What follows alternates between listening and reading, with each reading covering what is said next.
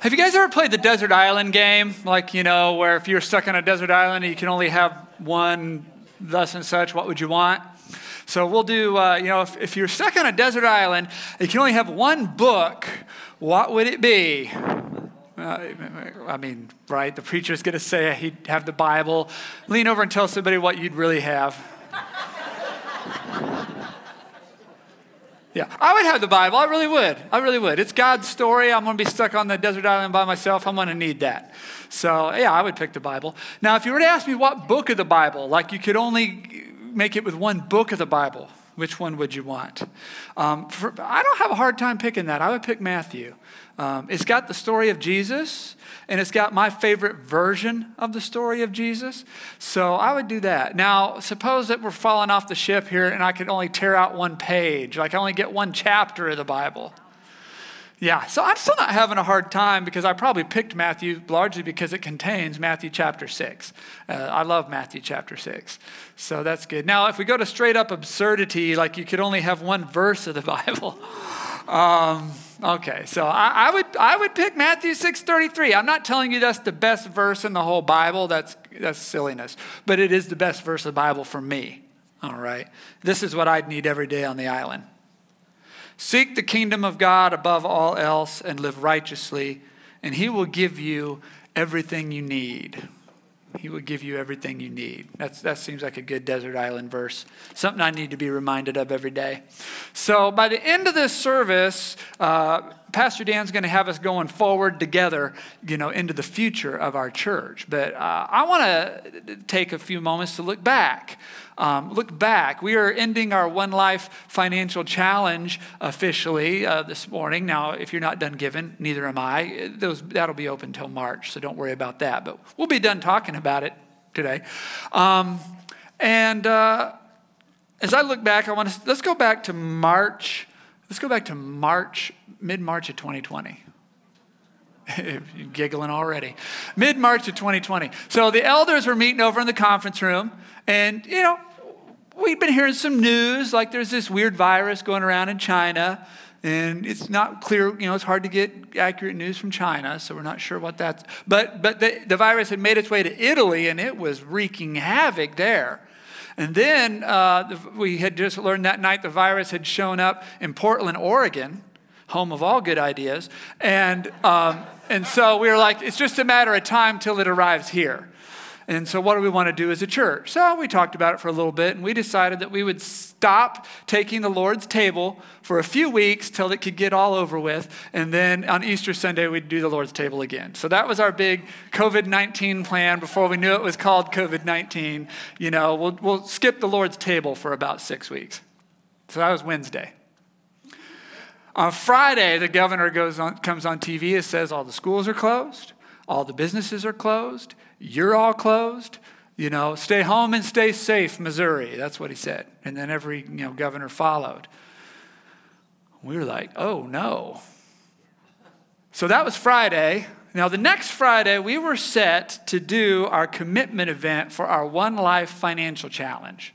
So we had felt early in 2020 that God was calling us to raise over $1 million for ministries here in the church and for 11 ministries in our community and around the world. And we had done dinners, and we had done games, and we had done days of prayer, and we had done all that. All that was left was to come on the Friday and make our pledges to, see if we're answering God's call. And we had to cancel that. And you know what we thought? Who cares? Because we're all going to be dead in a month. Right? Remember when that was on the table? Like that first week, it was like, is this Stephen King's The Stand? Is this, Brad Pitt's World War Z? We did not know. That was on the table. We're like, this is the very least of all of our worries. So it did not, turn out to be the end of humanity. Within a few weeks, it became clear it was not going to be, an extinction event. Now, it was very, very bad. Hundreds of millions of people died, and many of you lost people, and I don't want to make light of that. But 99% of us will survive it, the statistics say. So The virus could have had the properties of SARS. It could have had the properties of Ebola. It could have had the properties of something like HIV. It just didn't. And I think that is a great gift from God. We did not control that. We did not make that happen. It just didn't. And that's a great gift. And so it was not the end of the human race. It thought we might be the end of democracy. You know, we kicked that around for some months, didn't we? It might be the end of America. I mean, everybody's all shut up, and then they're all getting feisty and burning cities down, and, you know, there's no economy going, and the government's just giving us money out of some magic box. We're all still waiting for the other shoe to drop on where'd that all come from. So, you know, we thought this could be the end of a certain kind of society. And then after months, it started to seem like maybe that wasn't going to be it either. You know, the economy began to wake up. Heck, I've been on a vacation since then. I mean, in fact, now the problem is even finding a job, is it? Is finding workers. Like the economy is so big now, we don't even have enough people to run it. So everything's, you know, still closed half the time because there's just not people to work there. So that's a gift from God too. I mean, it could have been the Second Great Depression. It just wasn't, and we didn't cause that, and no smart people made that happen. It just wasn't, and that's a gift from God too. So it could have been the end of the church. I mean, church all shut up for months. It may surprise you to hear we don't have large cash reserves here. In fact, I called the bank, or the bank called me once, and they said, you don't save enough money. Like the only money you have saved is like for air conditioners and carpets and things you're eventually going to spend. You don't just save raw cash. I'm like, we're a church. These people give money. They'd be very upset if they sacrificed it and then we just put it in the bank. And the banker lady goes, I never thought of it that way. Like, yeah, you're right. If they give us money, we're going to spend it all. She's like, so if there's a tornado, like you just go and use that money. Yes, we do. That's what we do. So, yep. Okay. So anyways, that wasn't in my original message. But, you know, when you could come to church, you had to wear a mask. Not everybody was really wild with that. It was an election year. We never do a very good job at that. And so it just seemed like this could be the end of the church. Now, we knew it wouldn't be the end of like the church in the world because Scripture says, this is my church and I have established it, and the gates of hell will not come against it. But, you know, we know that doesn't apply to every individual congregation. But within just a few weeks, it seemed like maybe that wasn't going to happen either. We had a benevolence fund here to take care of folks who may fall on hard times. And when that all erupted, you all started giving. And that benevolence fund grew from $3,000, which is normally what it sits at, to $20,000 in a month. There's $20,000 sitting there in case anyone here lost their job, got reduced hours, couldn't pay for a bill, had a problem. I mean, you all did that, and God bless you for it. It fulfills what Scripture says. There will be no poor among you. So those who were doing well made sure that those who weren't were taken care of. Surprisingly few people, though, in our congregation even needed it. Or you didn't ask. So over the last few years, we've been giving that out to other folks who are in greater need, other places in the world where there was need. And so, you know, God bless you for that. 2020 has ended up being the largest year of giving and generosity we ever had before or since. So it was not the end of the church. But it might be the end of the financial challenge, right? It might be as many of these as we do, it would be normal for one of them to just tank really bad. And this would have been a great one to tank really bad because we could have said, oh, our financial challenges have gone great. One was really lousy. And which one? Well, the COVID one. Well, yeah. But God had a whole other plan. As soon as we canceled that commitment event, we're all locked in our houses. 70% of you started giving to it anyway, without a pledge. We didn't know what was happening. Come May, you'd been giving for 2 months without a pledge. 70% of you have been giving 2 months without a pledge. Some of these ministries really fell on hard times. They're in really bad parts of the world, some of them, and we were able to say, well, we can't explain it either, but the Lord has provided. We do have the money, and so get your cleaning supplies and keep your doors open and go virtual and get your equipment, whatever you need to do. Keep doing your ministry. The Lord has provided. You continue to give through June, July, August. We started to think, maybe God does want us to go forward with this, since everybody already did. So August, we talked about it one more time, had a few more dinners, and then September gave our commitments, and everyone pledged together $1.1 million. I mean, we only thought we were going to get 1.2, so 1.1. How exciting. And now I'm standing here telling you that I didn't look at the numbers today because I don't know how, but I would not be surprised to learn that we have hit, for the first time in any financial challenge, 100%. And that we'll probably exceed that by the time March 1st comes around. And that we'll probably be calling this ministry saying, we have more than we thought. So what else? What other ministry are you doing? Because the Lord has provided. So this is how God is, right? I mean, we've read the scriptures. In your weakness, my strength shines out. So on the one that should have failed, God says, okay, now you'll really see what I'm going to do. Let's make this the best one. Let's make this the strongest one. God really, really came through. We just wanted to survive. We just wanted to survive as a species. We just wanted to survive as a country. We just wanted to survive as a church. And God's like, I've got something for you way, way bigger than survival. Hold your cup out here. Hold your cup out here. I'm going to pour. It's running over, God. Yeah. Now, take that and share that. That's going to slosh a little bit because I really filled that one up full. He's so good to us. He is so good to us. Amen? Amen. This is a good day for Matthew chapter 6. Why do you have so little faith? So don't worry about these things saying, what will we eat? What will we drink? What will we wear? These things dominate the thoughts of unbelievers. But your heavenly Father already knows all your needs. Seek the kingdom of God above all else and live righteously, and he will give you everything you need. So don't worry about tomorrow, for tomorrow will bring its own worries. Today's trouble is enough for today. So it's 2023.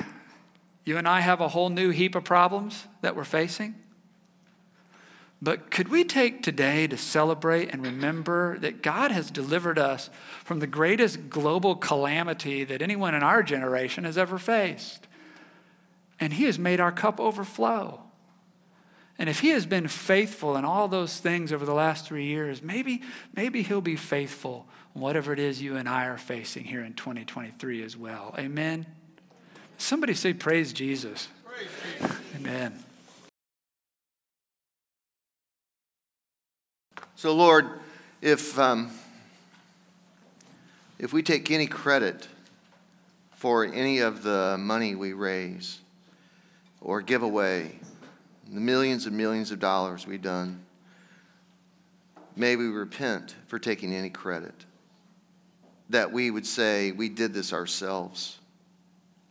That we would bring any sort of acknowledgement, fame, or glory and steal from you the fact that we would have never even picked up anything, that put our hand to the plow, had it not been for you, Jesus. And we repent of even the notion that somehow it was our doing. Why would we ever do that? And so, God, we give you the glory, and we do praise you, and we sing hallelujah to you because of who you are and what you've turned us into. And that was never any of our doing. It comes from you. And now, Lord, we give back to you what was never ours in the first place. And may you look at us and say, well done, good and faithful stewards. You've done a good job with what I've given you. Enter into the joy of your master. It is in the name of Jesus who showed us what life we're supposed to live and who we are. And it is that name of Jesus that we claim. not a name for ourselves. And all the people said, amen. Well, it's an interesting day because we close out one life and we begin then to set the stage for our next financial challenge, which is called Forward Together. Forward Together was not just, we labored hard over it since the beginning of the summer. We labored hard over coming up with a name. We wanted it to be biblical. We wanted it to be communal. We wanted to have motion to it. And we had 2.5 pages of names, and some of them were quite stupid. But we finally settled in on Forward Together because we didn't want it to say, I am great, or something stupid like that. We wanted to say it's about going someplace, and it's about us doing it together. Because a while back, I read an opinion of a young lady who had quit her church. I don't know why. I can't remember why she said she quit. I think, who knows? But, and she said, I can do this whole Christian thing. She didn't stop being a Christian. She just left her church. She said, I can do this whole Christian thing on my own. I can do charity on my own. I can serve the poor on my own. I can do all that. And she went on to say, since I left that church, I haven't ever given away so much as a 15-ounce can of pumpkin pie filling. Nothing. So she said, I'm going to go back to church just so I can do charity, because I seem to not be able to do it on my own. I guess I need those people to turn me into the kind of person I think Jesus is going to turn me into. I look through the scriptures, and I look through and I see the word good news. Luke in the Gospel of Luke and in the Acts of the Apostles. Good news is over and over. It's one of his favorite phrases. And he takes it straight from the prophet Isaiah some 700-800 years earlier. Good news. It is now the year of the Lord to proclaim good news. And then you look at what the good news is, and it's setting the captives free. It's feeding. It's taking care of. It's giving clothes. It's giving a drink to someone. It's over and over what we would all today, what society would call social justice. I like to call it biblical justice because it was in the Bible first. Social justice wouldn't be around without the Bible, but I'm going to leave it at that. That's a whole other day.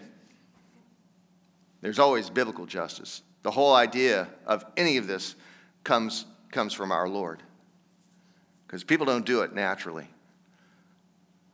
There's a red cross, not a red sickle, if you know what I mean, or anything else like that. It's Jesus who's changed the world. It's the people of Jesus that have gathered together just like we do that changed the world. And that is not a moment for us to break our arm, patting ourselves on the back. It is a moment to fall to your knees and say, I will obey, and I will become the person you want me to be. Of course, the great result is joy. We think we get joy by gathering our stuff, and buying junk and collecting junk and getting all the latest gadgets, all those clothes you took to the thrift store. And yet, real joy comes in giving things away. That joy can't be taken from us.